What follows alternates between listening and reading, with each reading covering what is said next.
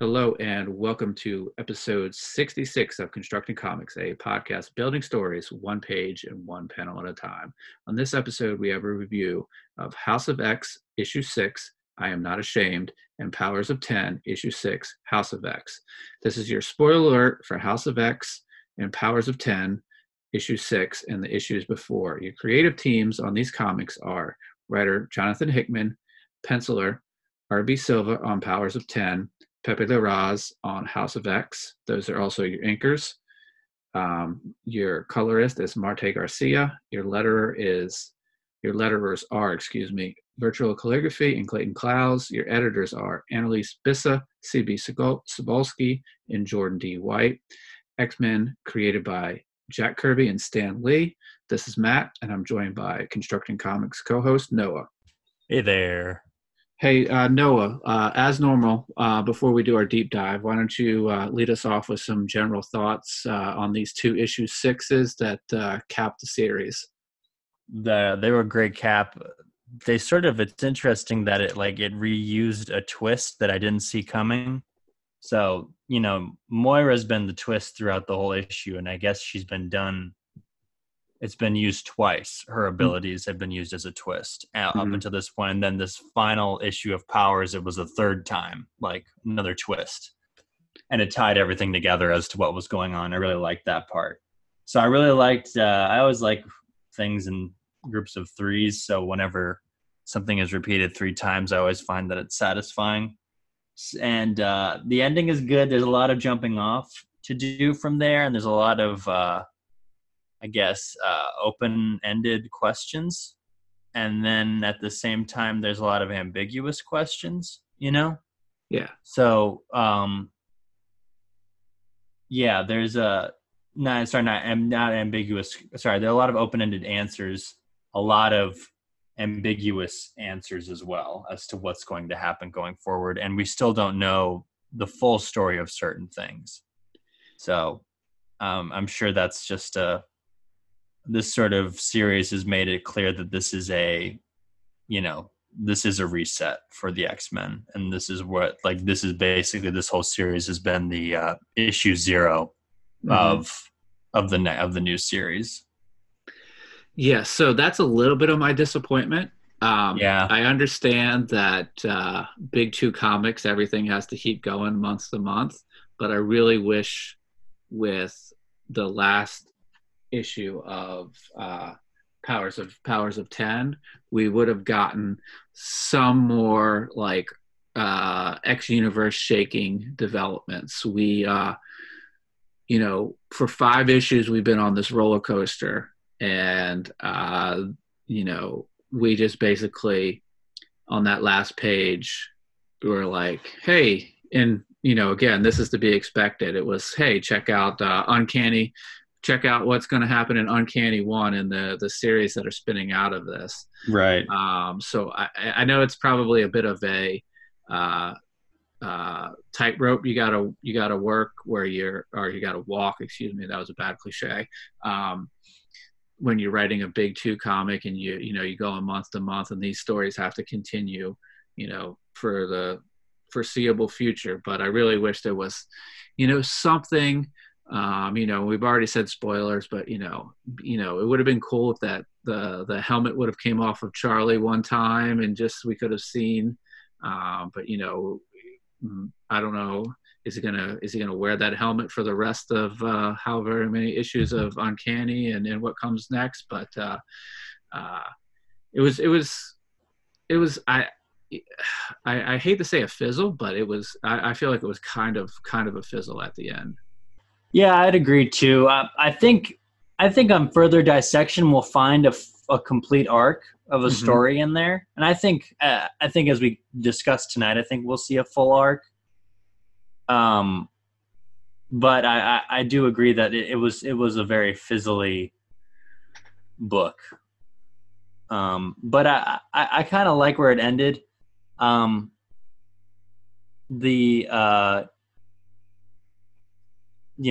think the storytelling throughout the whole thing between Hickman and his 2 artists really make the book something that'll live on as one of those iconic arcs of Hmm. any comic series, of any kind of superhero book. I haven't changed my mind about that, even though it did sort of fizzle out. But I think that I think it's going to go down in history as being sort of one of those resets or reboots that sort of changed the game. Because Hickman really took it very seriously. You know, like he took this opportunity to tell basically a corporate mandated reboot the way that he wanted to. So I think that right there kind of doesn't make me too disappointed in it, because I think even at the end he's still telling the story he wants to tell, and even more so pushing the story where he wants it to go for the foreseeable future, Yeah. which is a pretty, you know, a pretty unique position to be in when you're a comic book writer, and especially with iconic characters. So the fact that he was able to do that without any kind of like, I mean, it seems like there was no corporate mandate outside of just do your thing, and Hmm. that's pretty impressive. And it's to just give that kind of creative control over to an individual and the team that he assembles. So I think the series stuck true to that, so I don't feel like it's compromised in the end too much, because it is comics, right? You know, Yeah. it's not gonna end ever, right? That's the tragedy of comics, right? Is that there's never going to be a happy ending for anyone, because it's always going to be the evil's always going to come back and the good guys are going to have to fight them. But also, this book sort of points that out as well, and we'll get into that this book sort of deconstructs narrative in an interesting way. Yeah, whenever you're writing one of these, big two superhero books, you have to create drama and suspense and get everybody excited, and think that there's, these horrible outcomes that could possibly happen when we should know that, they're not going to happen. But just think about like how much when we saw the deaths of Wolverine and Nightcrawler and all those guys on the space station, we were involved in it, Yeah. and for those issues it really impacted us. But then here Mm-hmm. we are 4 weeks later, and all of that stuff is off the board. So that's like, you got to create that momentary drama, but then it's always gonna go back to that starting point where Wolverine's back. How many times has he been taken off the board, and we get caught up in it. We in that moment we feel all the action, the suspense, the tension, and then however many weeks, however many months, however many years, he's back. So why don't we move into the issues here? Yeah, let me so I full disclosure, I read the issues wrong, and I didn't realize that until we started recording.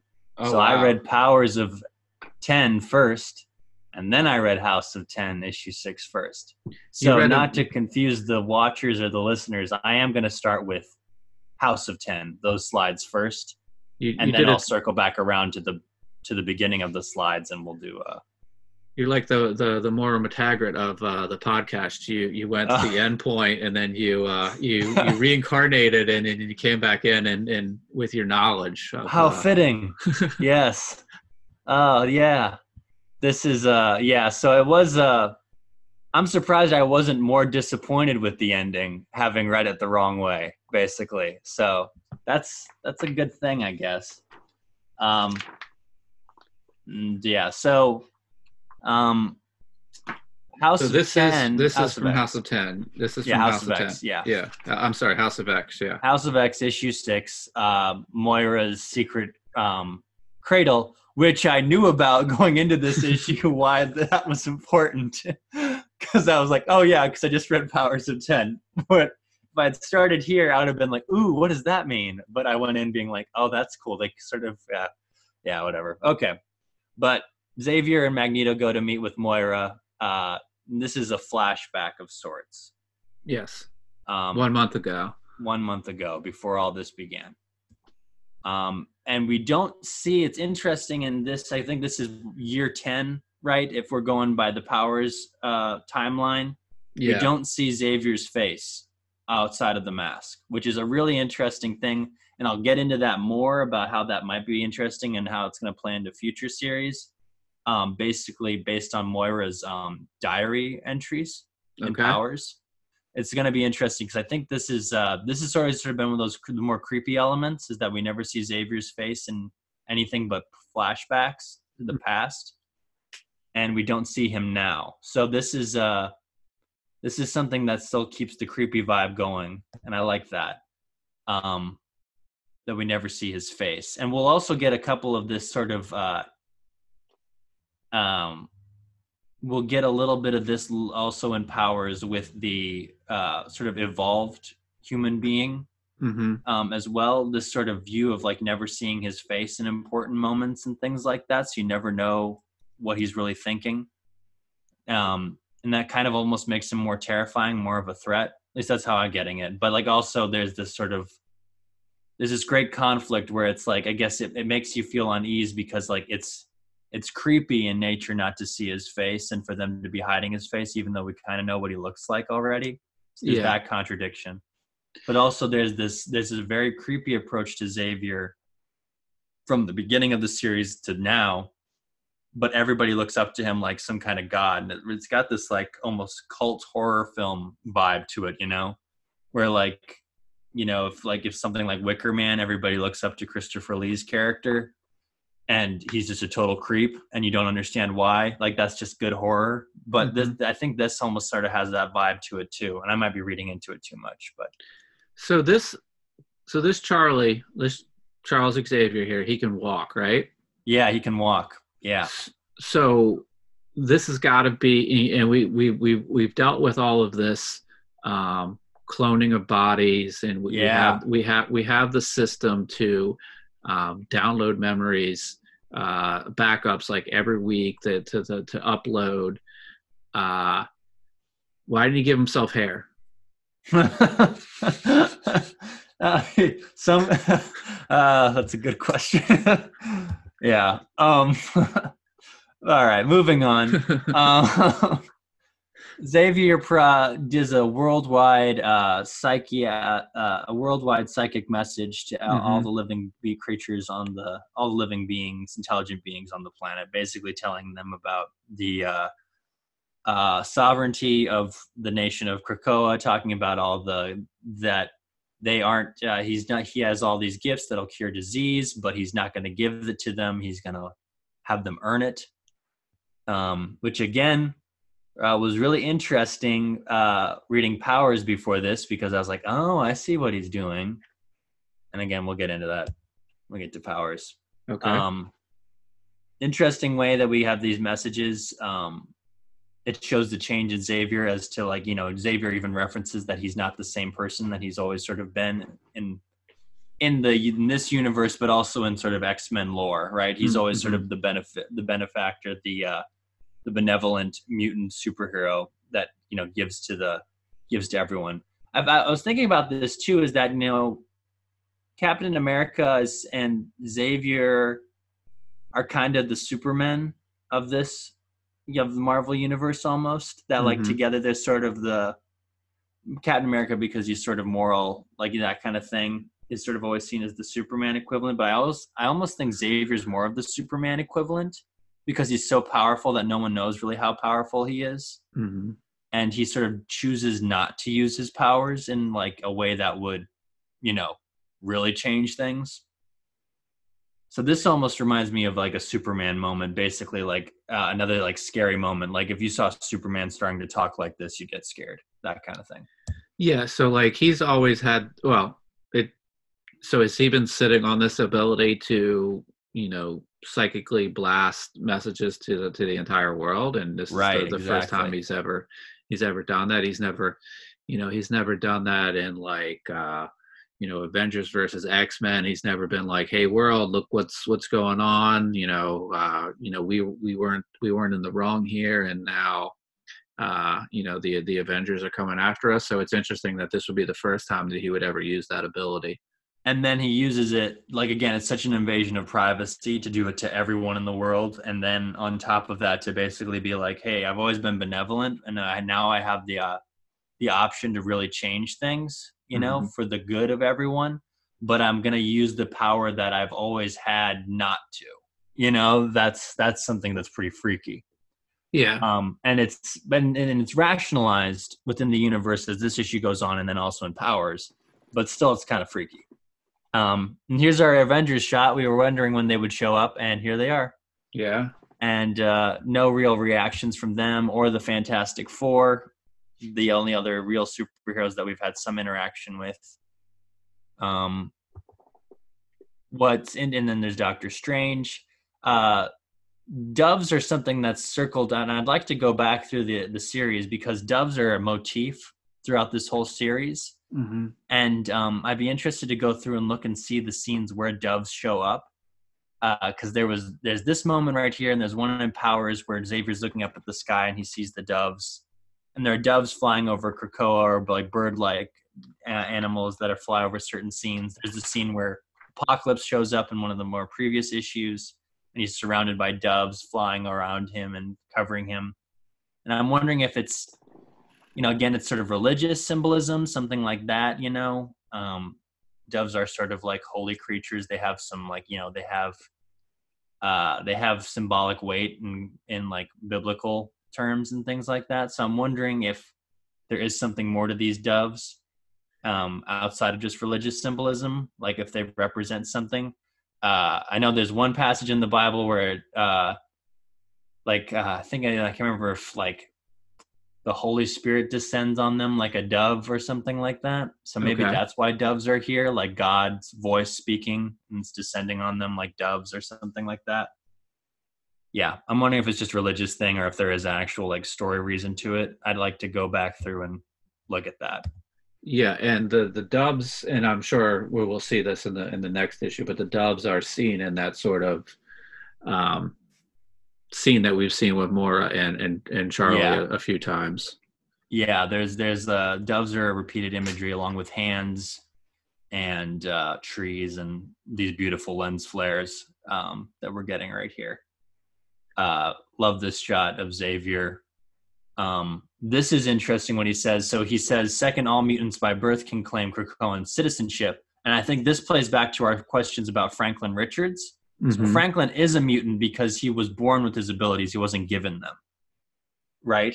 So I think that's what this is all about, because he says mutants by birth. So I remember like one of my favorite episodes of like the Spider-Man animated series from the 90s was when he teamed up with X-Men. And I never really watched the X-Men show from the 90s. So I only watched the Spider-Man one. But in that series of episodes, they talk about how Spider-Man's a mutant. And I think that's sort of what they're talking about here. But like, he's not a mutant by birth. His abilities came afterwards. Like, he is a mutation. And something like the Fantastic Four would be mutants, or Captain America would be a mutant. But they're not by birth, right? True. So like it would be people who are born with their abilities, not like given their abilities. So yeah, by science or something like that. Well, don't a lot of the X-Men have like a second mutation, like or is that universal for all X-Men? Like Wolverine has like pheromones and he has the healing factor. Right. Emma is a telepath and she has diamond form.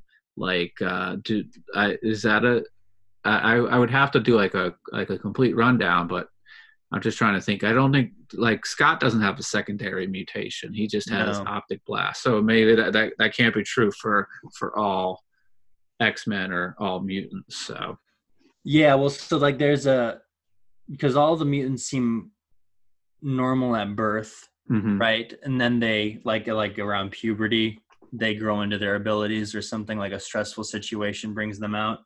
Like the gene gets unlocked, because it's all the X genes that they're born with, but they never really get unlocked. Mm-hmm.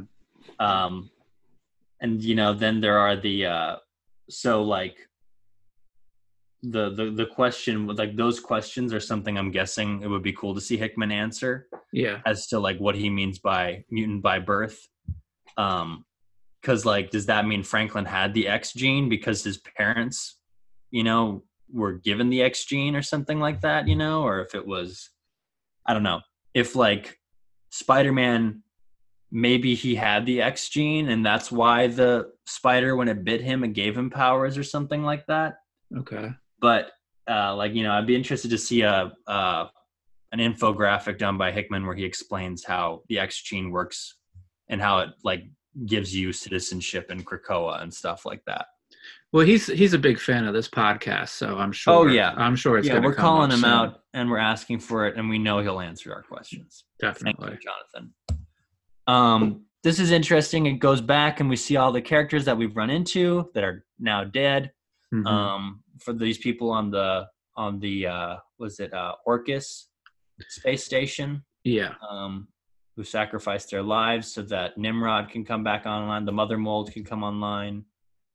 Get to see them one more time. Yeah, and so this is it was a lie. Yeah. So you dropped out there for a second, but that's okay. We're on the slide where this is Moira seeing yes. Charles's statement. Yeah. So yeah, Moira is this has significance again because I read Powers first. It's significant that he's saying that you closed your eyes last night believing this world would be yours forever. That was your dream, and like mine, it was a lie. Mm-hmm. And this plays into again what's going to happen in Powers, the final truth that Moira reveals mm-hmm. In one of her final lives, or one of her lives, not one of her final lives, but one of her lives. And the truth is that humanity is what kills the mutants in the end. It's not machines. It's nothing like that. It's always mankind that wipes out mutants in the end. So the dream of Xavier was that mutants would inherit the earth naturally and come to humans and mutants would live together, and then that evolution would take over and eventually everyone would be mutants. Mm-hmm. And then the dream of humanity is to wipe out the mutants. But both dreams are lies. So this comes into the future being uncertain at the end of this series as to how is it going to end. Are mutants going to lose all the time, or are they finally going to win? But it's significant because Moira is the one that reveals that they always lose. Mm-hmm. And here's a new truth. While you slept, the world changed, which again is alluding to Moira changing things while everybody was unaware. And then this is all the people showing up for their meeting, the table meeting. Mm-hmm. So we have 11 of the 12 people that will be on this sort of round table of mutants. Yes. And Krakoa, the living guy, watching over everyone with it's not Cypher, it's no, it's Doug Cypher. Ramsey. It's Cypher. Yeah. Cypher, yeah. Cypher sitting in the tree because him and Krakoa have a bond. Yeah. Yeah. And there's the table, pretty cool X table. Yes. You get to see all the people. We've got Jean, Nightcrawler, Storm. We've got Emma and what's his name? Sebastian Shaw. Yeah. The Black King, the White Queen, and then they are waiting for their Red King to join. We don't know who the Red King is. You think it might be? I think it might be Juggernaut. That's just me. We haven't seen any Juggernaut this time around. That's a good. I'm just trying to figure. I don't know a lot of Hellfire members beyond Sebastian and Emma, so I guess so. Yeah, as Juggernaut may not. He wasn't a part of Hellfire Club, was he? But he's always sort of in that Brotherhood of evil mutants. So just to sort of balance out the table, he would be a good choice. But again, is Juggernaut a mutant? That's another thing too, because he has like bands that give him powers, right? Right, exactly. He's not a mutant necessarily. He's an X-Men villain, but not a mutant necessarily. So he may not be allowed in Krakoa. That might be something that they bring up in the further issues.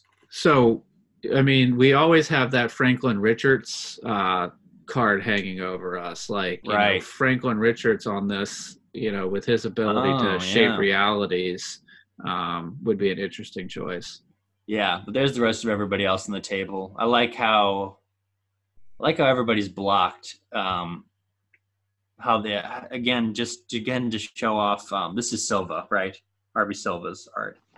No, this is Larraz. Sorry, Larraz's art. It's just great to see how he how he draws each of the X-Men's postures, Mhm. according to character.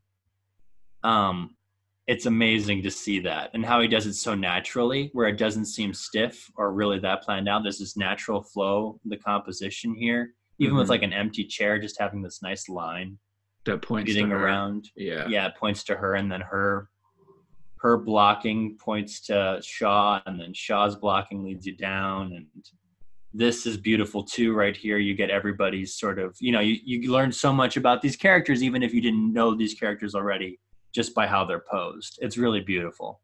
Yeah. Masterful work.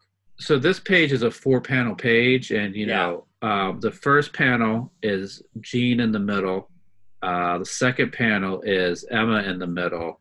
The third panel, I'm forgetting this guy's name, Paris. okay, and Yeah. then it's Magneto. What would be interesting, which would be interesting, just for a composition, it would have been interesting if maybe Mystique was in the middle of that third one, Yeah, since she played such a role in the the attack. So I mean, this guy's barely been there. But that's just a nitpick. Or just a choice that could have been made. There's something interesting to be pointed that out, because it would make sense to have her in there, and it's interesting that they break the pattern of having the female, the three powerful female mutants that have been key in getting in fixing things to the where like they are right now, because right, Jean's sacrifice helped them destroy the mother mold. Mystique was sacrificed herself there too, but she also helped get the information about the mother mold and the Orcus base. Yeah. Emma was the one that helped get all the stuff with the United Nations together, and also get Sebastian Shaw onto there. So it's interesting to have this panel break that pattern, but it also shows Mystique's character. It sort of like shows that she doesn't really want to be the center of attention. Yeah, she just wants things to move along, that kind of thing. She doesn't really care about this stuff. Whereas Paris, this guy, he does care. Yeah, and that's true. Good point. Yeah, but I'm glad you pointed that out, because that's a very good detail to notice. This is a great shot of Krakoa bringing down Sabretooth for judgment. Yeah. Again, a lot of circles, a lot of spheres in Krakoa. Great motif, adding that together. Love the colors here. How Garcia did this beautiful like highlight work of showing the different types of wood, like basically the different states that this bark is in, that kind of thing, like a real tree would be. It's not all the same color. There's these great like gradations, and lighter here, it's more warm and brown here. It's great to see that. Yeah, I agree. Yeah, and then there's some nice fingerprint detailing over here into the branches to show this sort of nice line work that shows it disappearing into the shadows. Fingerprints used really well, and also down here on his lower lip, using that fingerprint. And it's neat that these sort of window frames or tree branch window frames are almost forming the X-Men logo. Yeah, that's a great detail right there. Yeah, the X, and even now I'm looking at it, Sabretooth is sort of in an X shape. True. This. So yeah, very good use of motifs of the X motifs right here. This is a cool panel. This is something that's going to show up in Marvel guidebooks right here. The anatomy is so dynamic, and the foreshortening is really well done with the hands. It's a classic Sabretooth panel right here. Yeah. This is great. And I love, again, the colors, just beautifully well done, how he did the reflections coming off of it. Just marvelous color work in this whole series, and not like, no less here. But also I love cross-hatching detail right here that Larraz did to show like the reflections and the different shades of the X symbol right here. It's just great work all around. Yeah. This is a great little moment of Emma. So they're trying to decide what to do with Sabretooth, and Sabretooth starts protesting, and then Emma says quiet, and he shuts up, and then Jean says quiet, and he like starts drooling. Yeah, he's got two powerful telepaths messing with him.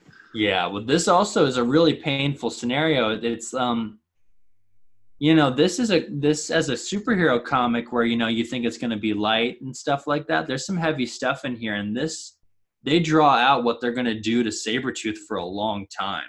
Mm-hmm. There are pages of just dialogue about what to do with him during the Yeah. scene. It's torturous because you're almost like they are torturing him almost because they're just taking so long to figure out what to do with him, even though Xavier knows what he's going to do with him. Yeah, it's interesting that Wolverine is not on this board considering the relationship he has with Sabretooth. Mm-hmm. Yeah. And during this time, they're also deciding the laws. So the first law they decide on is not to kill human beings. Yeah. And Sabretooth is guilty of that.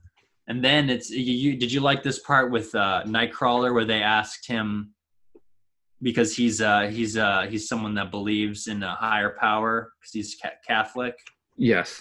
That was an interesting moment to call out his faith and his what's sort of something that's important to his character. And he basically quotes the "Be fruitful and multiply" passage from Genesis, and he says we need to make more mutants, which is the second law or the first law, I guess, and then that eventually comes up. But yeah. And what's interesting here is that the person that gives him the the guff about his thoughts is his mom. Is Mystique. Yeah. Yeah. That was a great moment of character and context. Again, showing that, if you were going to let one guy do whatever he wanted with these characters, it's good that they picked Hickman because he really cares about these characters and he knows where they come from. And he knows that a moment like that will really resonate with readers that are new to the series as well as fans. It's just a good moment right there.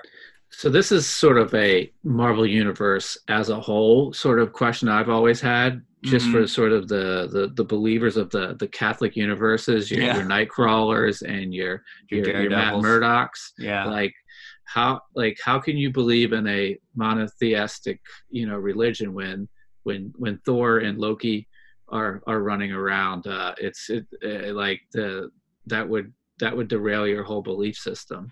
Well, that's the so I guess there are two things. And I know I've seen it in Prometheus. It's a stupid movie, but I do love it. There's a moment where they're asking that question about the main character in that movie is religious, and they're finding out that the aliens, that the engineers created humanity. Mm-hmm.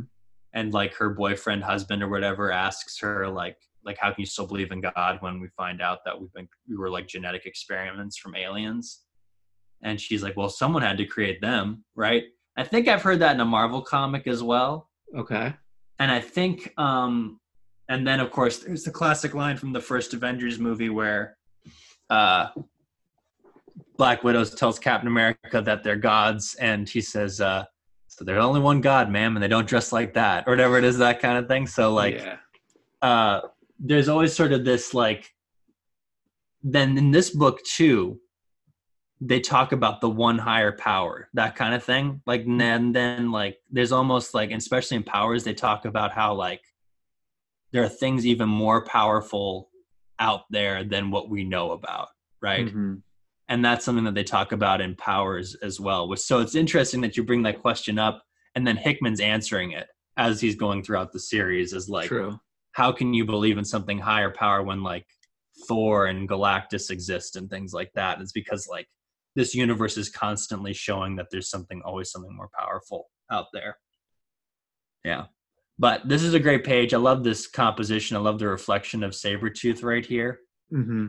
Xavier looking down upon everyone in judgment of everybody has to basically bow to Xavier's whims. And this page, sort of the composition and how everybody's below him and he's looking down, not just on Sabretooth, but on everyone else. Everyone has to respect his judgment in this moment. Yeah.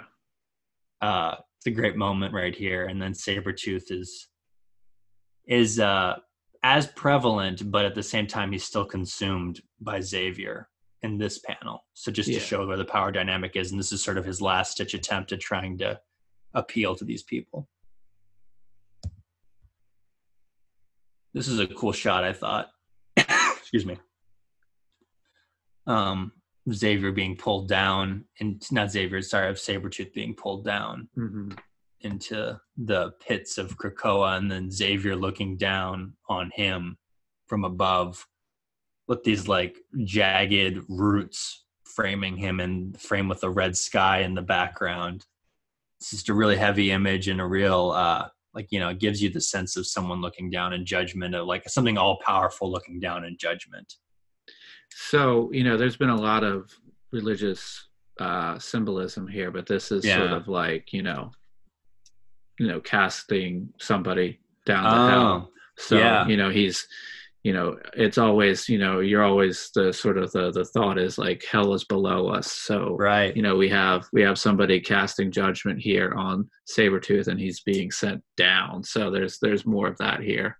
And that's symbolic of Satan in the Bible, because Satan was cast out of heaven because he wanted to be God, and basically broke God's rules. And that's sort of this moment is very evocative of that imagery of an angel being cast out of heaven, that kind of thing, into blackness. But there's also, Xavier says that he might let Sabretooth have a chance at redemption.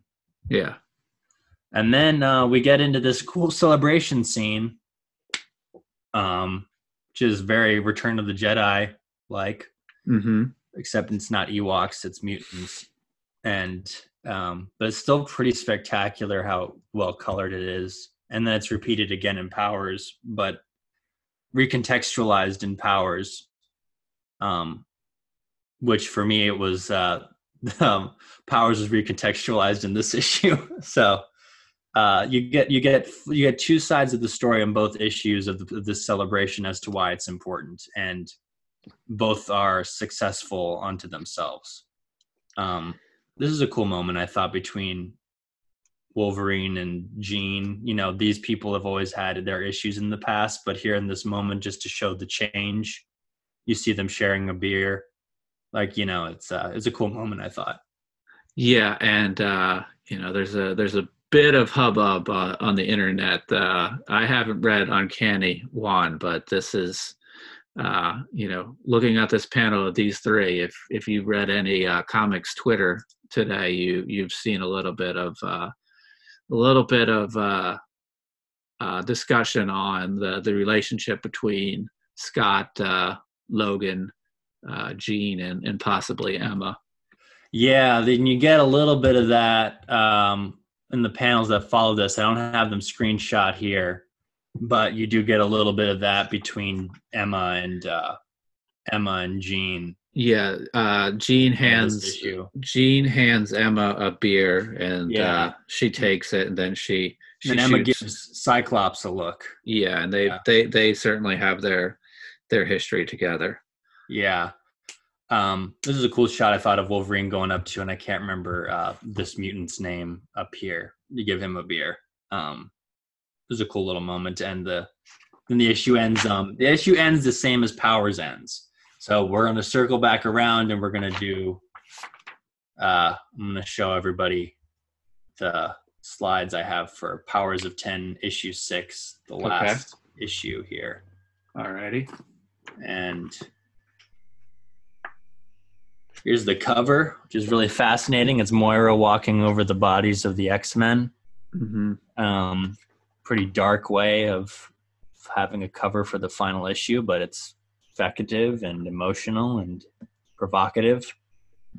Yeah, and we've seen a lot of X-Men, Fall of the Mutants, and a lot of or probably a ton of other superhero characters, with either, Doom standing on top of a bunch of fallen enemies. So, this is like a cool thing that like you see a lot of in superhero comics. And I didn't think of that because this, we could, just because I know this series and I know she's not the one directly causing the mutants to fall, but there could be the argument that she is, by how she messes with timelines, that she's sort of she could be the one that's trying to fix things, but she could also be the harbinger of the inevitable. which is that they always lose. So I didn't think about that. This image is kind of loaded in that way. Where is she the one that's vanquished the X-Men, or is she the one that's just sort of the last one there to witness all the vanquishing of the X-Men? So that's a good point right here. And this is a pretty heavy image for that reason. Multiple meanings.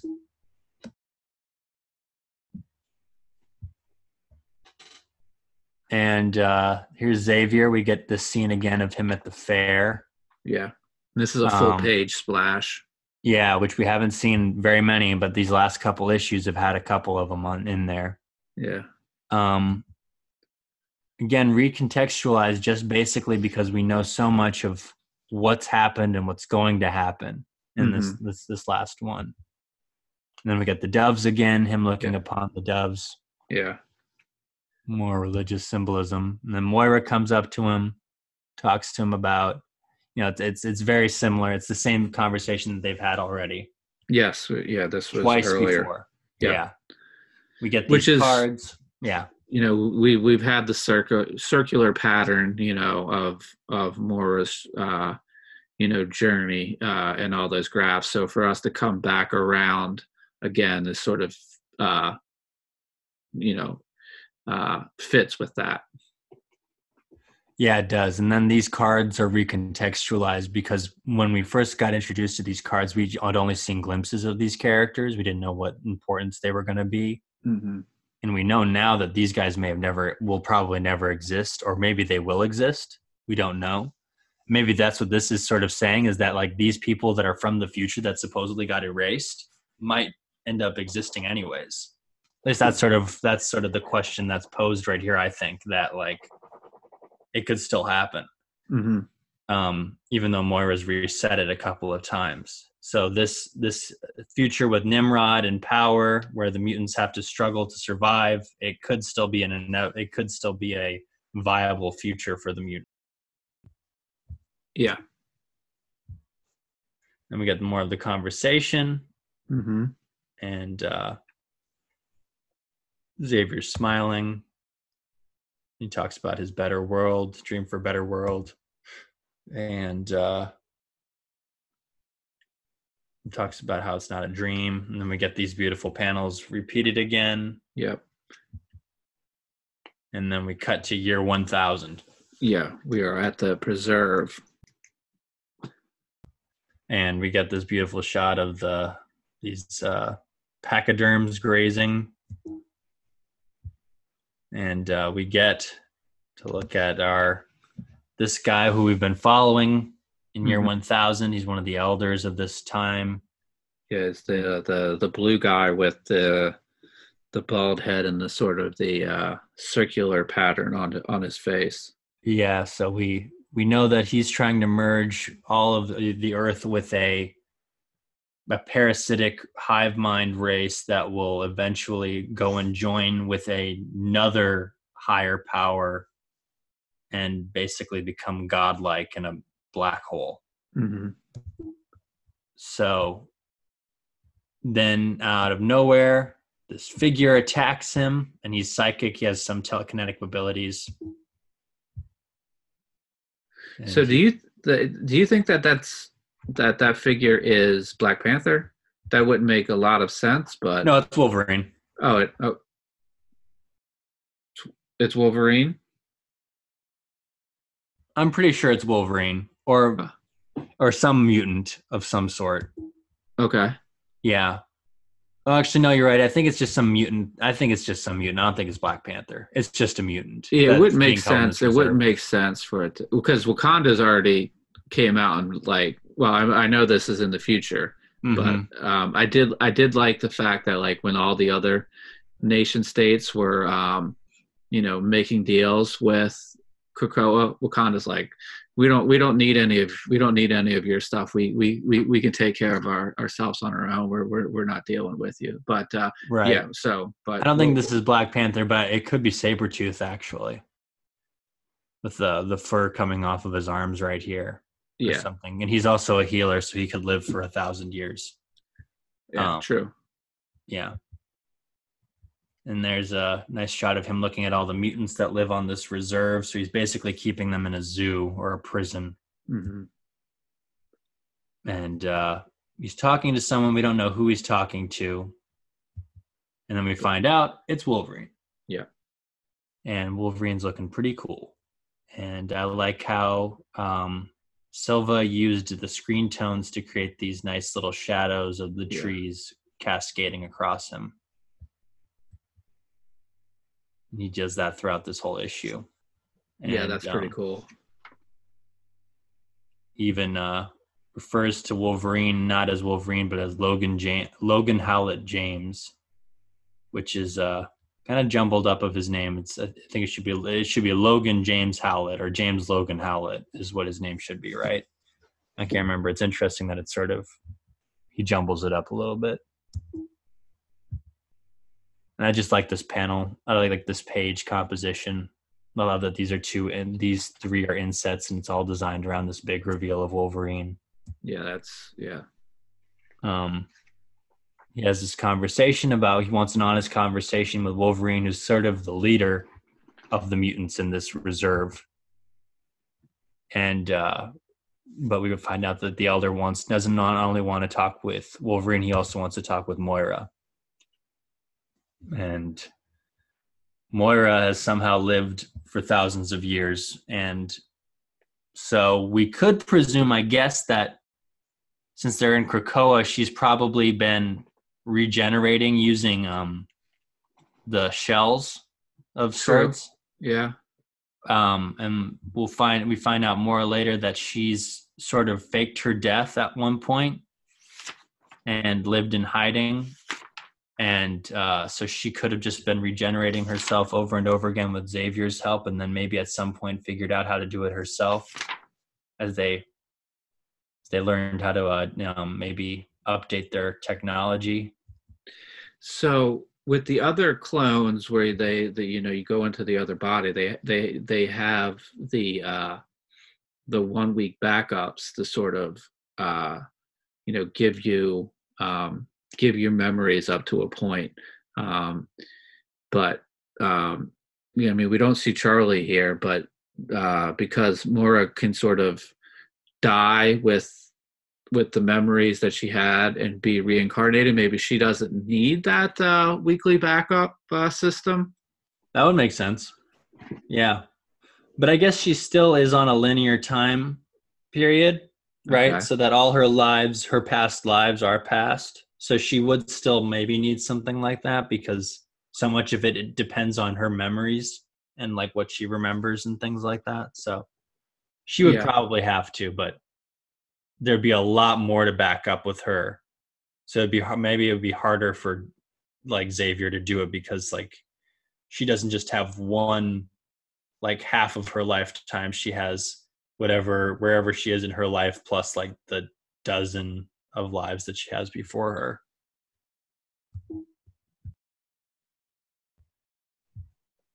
And then we get this conversation about how this guy wants to merge with the other aliens. The Phalanx? Yeah, the Phalanx. But he also talks about how this is when he's talking about observing the mutants and trying to learn from them. Mm-hmm. And this is where he starts talking about the Phalanx. Okay. And I really like this page design right here. The black eyes, these are the windows to the soul, and they're black and lifeless, that kind of thing. Really, it's a good character design element that, this guy doesn't really have much humanity to him. And I like this page design. It's very cinematic, Oh, yeah. Like how the scope changes. So it's these 3 smaller panels and then 3 giant wide shots, of what's about to happen. So we really get the gravity of the situation. Yeah, and the main character in each panel is sort of centralized. Yeah. So you move through it really fast, and you get the point, and you get the scale throughout the whole page. Mm-hmm. He basically describes how these guys are just going to eat everything and then take them into a black hole where they will sort of transcend into this higher form outside of space and time. Mm-hmm. And so the world is essentially ending. And like they say here, they're all going to die. Yep. Nice 9-panel grid here. Definitely. We're still not clear as to his motives of why he's here, though. And I like how the art reflects that. You know, he's not looking at them. He's covered in shadow. You know, it's a good way of building mystery. Mm-hmm. Yeah, I just like that. Yeah, the shadow of the leaves and the trees, and you just see his white, lifeless eyes right there. Yeah. And he basically says he wants to send away Wolverine and Moira because he knows that if Moira dies before they transcend, she could go back in time and prevent them from transcending. Mm-hmm. Basically wiping out all humanity and all mutants. Then, so he's going to send them away so that he has enough time to merge with the Phalanx, get into the black hole, become a god, so that he can see what outside of space and time and stop Moira if she ever decided to kill herself and reset things. Which is very similar to what Destiny said that Destiny was going to do earlier in the issue if Moira decided to wipe out all mutants ever again. Yeah. And then he asks them how would they prevent it. And Wolverine gets upset about that. And then the alien starts monologuing and talks about how great he is, about how great humanity is, and about how humanity put them in this place and is eventually going to be their downfall because they're the ones that are going to merge with the machines. Now the machines, they're like Nimrod and the Sentinels were just distractions so that humanity could buy time to wipe out all of mutants. Mm-hmm. I like these pages. We hadn't seen them in a while in a couple issues, so it's harrowing, you know. Less is more. This sort of reveal is a great reveal of just sort of being like, oh crap, that makes a lot of sense. Whereas like, oh my gosh, you never saw it. It was never, you know, they were so focused on making sure the machines never got into power. They never thought about the people who created the machines. Mm-hmm. And then Wolverine's solution is just to kill the dude. I love these two panels right here. This sequence of, you don't even get to see this guy's reaction. He just kills him, you know? Yeah. And that's how Wolverine deals with it. He's just like, you know, less talk, more action, that kind of thing. Let the guy monologue, and at some point he's just going to get fed up and murder him. Yeah. Which the guy should have known. He's the best at what he does, and what he does is not very nice. No, it's not at all. But I do like this. I like this sequence right here. You know, similar angles, but like, you know, different moments. This is closer up just so you can get the impact, and then it backs off as the guy falls down, just dead weight. Yeah, and it's implied again. You know, we talk a lot about the design and implying movement, but this is, you know, you sort of feel this guy sort of either sliding down the tree slowly or dropping quickly. Probably more dropping quickly because of the thump sound effect that's put there. So it's great to have this has a nice composition of these nice. This almost does have a like we were talking about the last episode. It's got this nice curved sort of composition. Mm-hmm.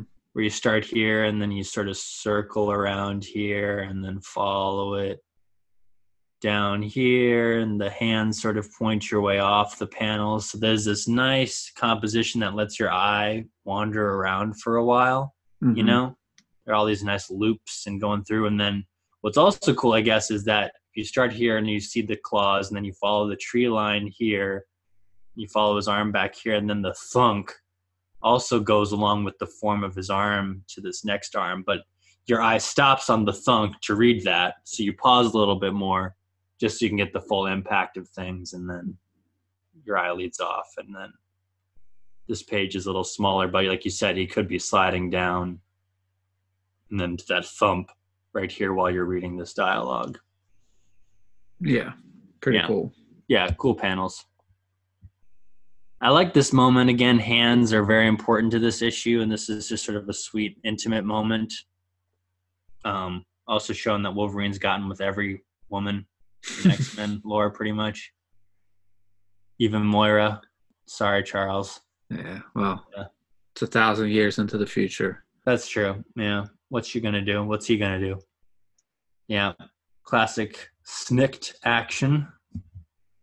This is also another beautiful moment. I just sort of like silhouettes. It's really beautiful. And we had this moment in year 100. Yeah. And Slash, one more time, does what he does best. Kill women for the greater good. Not really. There's more to it than that, obviously. But yeah. No, but we've seen this imagery before, and this whole 12 issues, this whole series put together, it's been a lot of repeats, a lot of circles.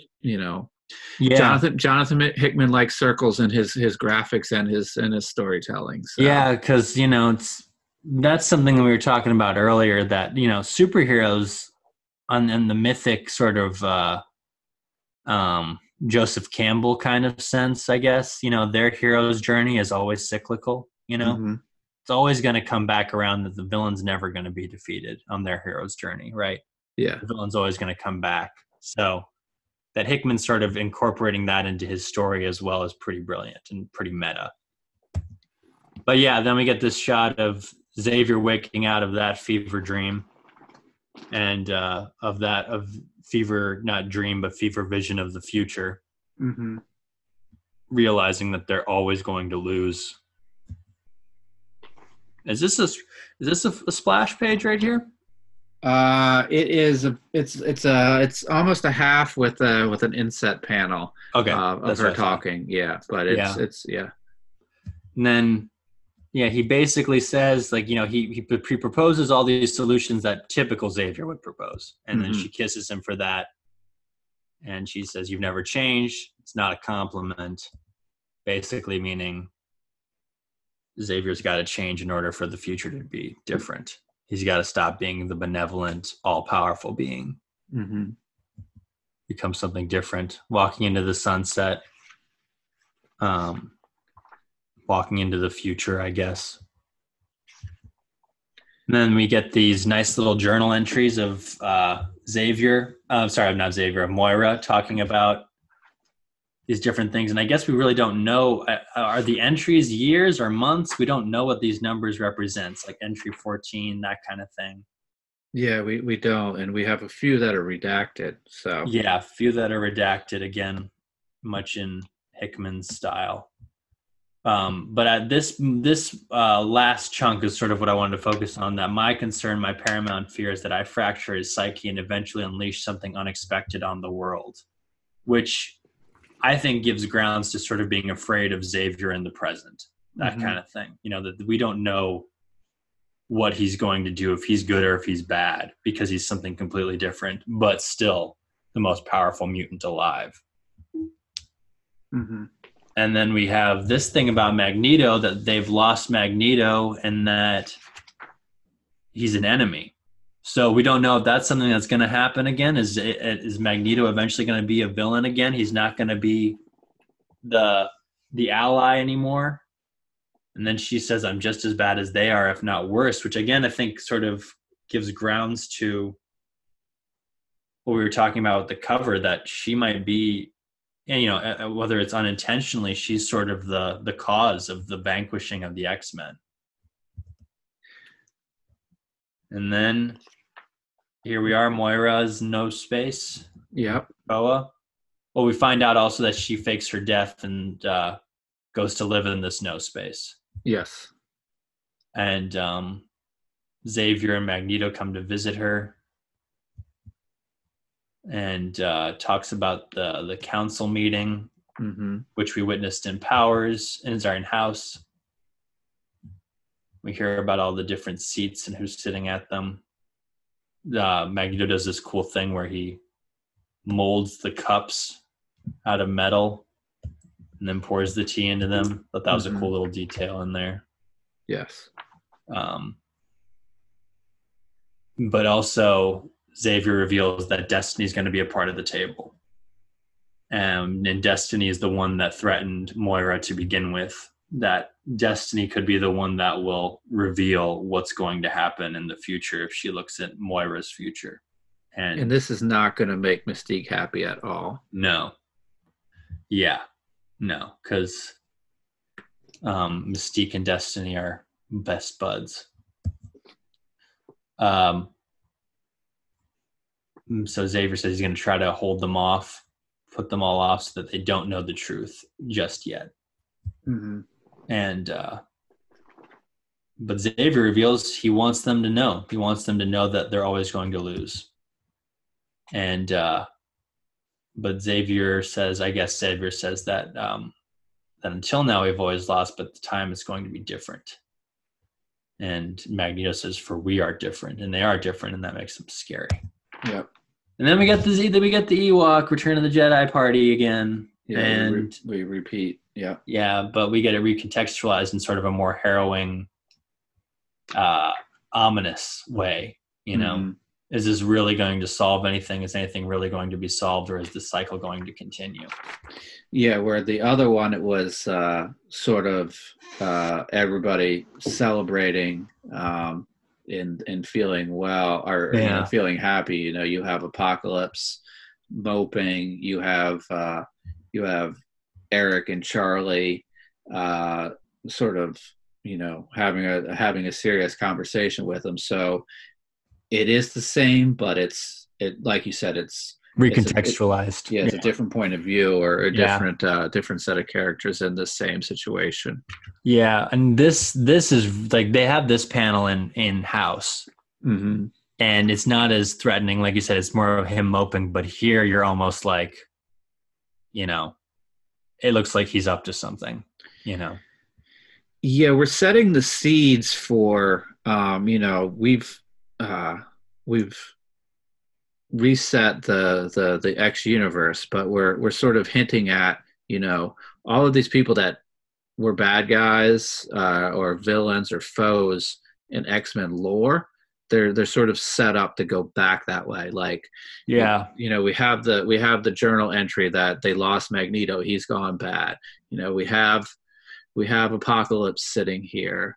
You know, Mystique is not gonna be thrilled when she finds out about Destiny not being brought back. So she can easily go back to that role in the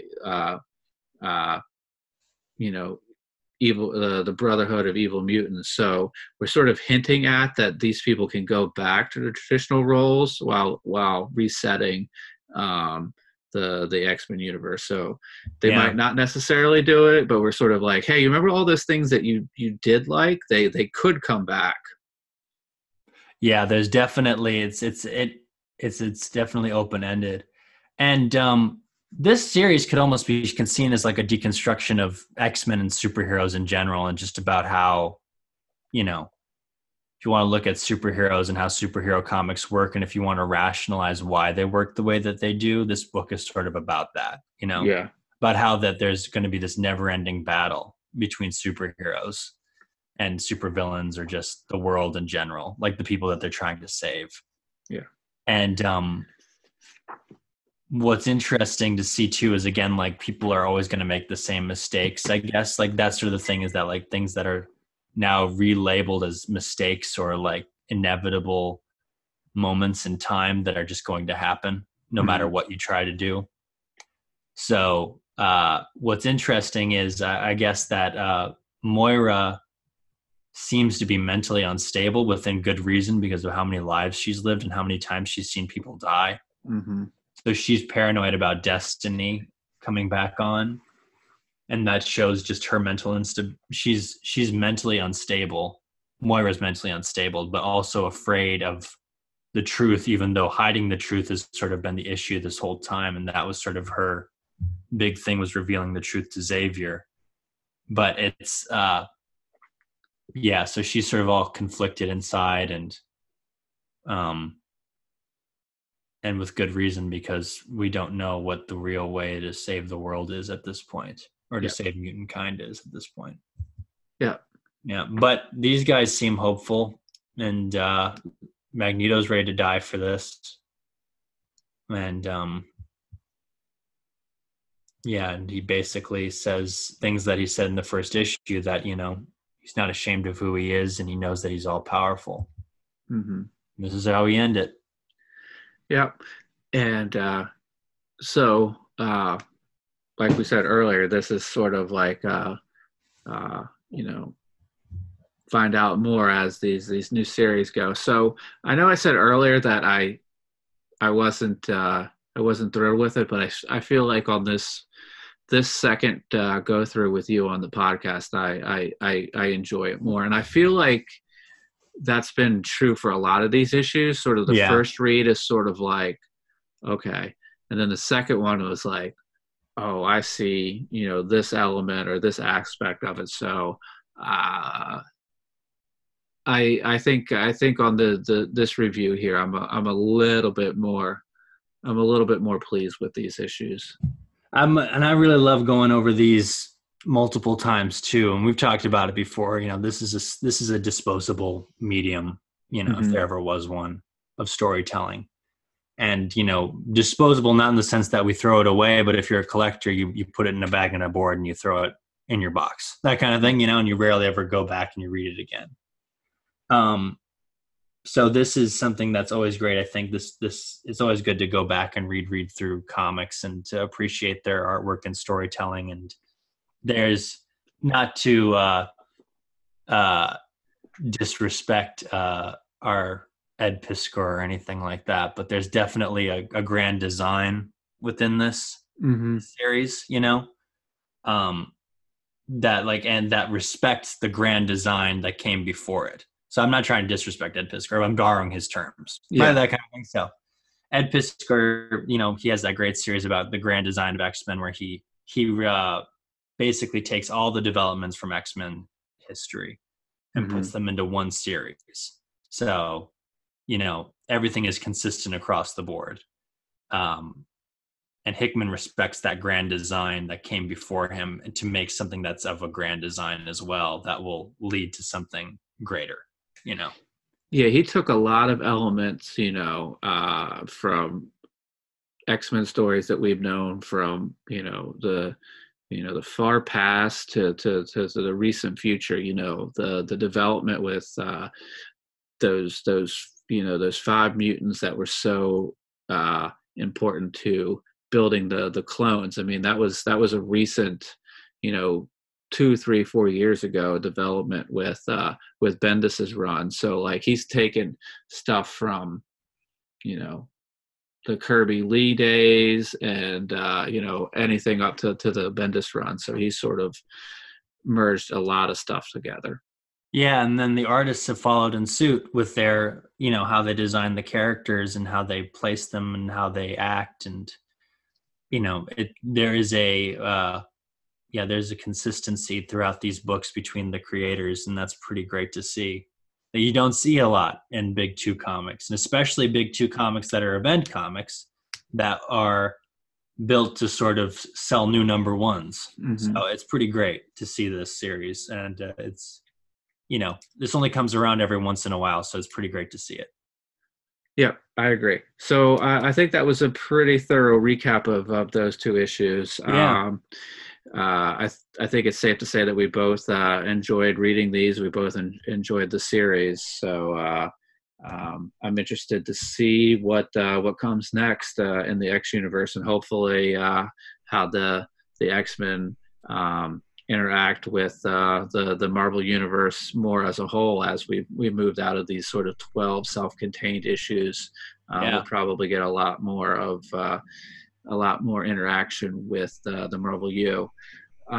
So I think that's going to do it for us. I'd like to let everybody know that we are currently running a Kickstarter for the reset. That's on Kickstarter right now. So if you want to go on to Kickstarter and search for the reset, or check out the show notes where I will put a link to the Kickstarter. Anybody who could take a look at it, share it. We'd really appreciate it.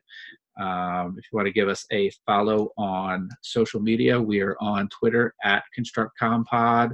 We are on Instagram at Constructing Comics Pod, and we are on Facebook at Facebook.com/Constructed Comics. We also have a YouTube channel under the same name of Constructing Comics, and we will put this video up as we went through all those wonderful slides Noah put together. So I'd like to thank everybody. We'll be back with another episode very soon, and thank you for joining us.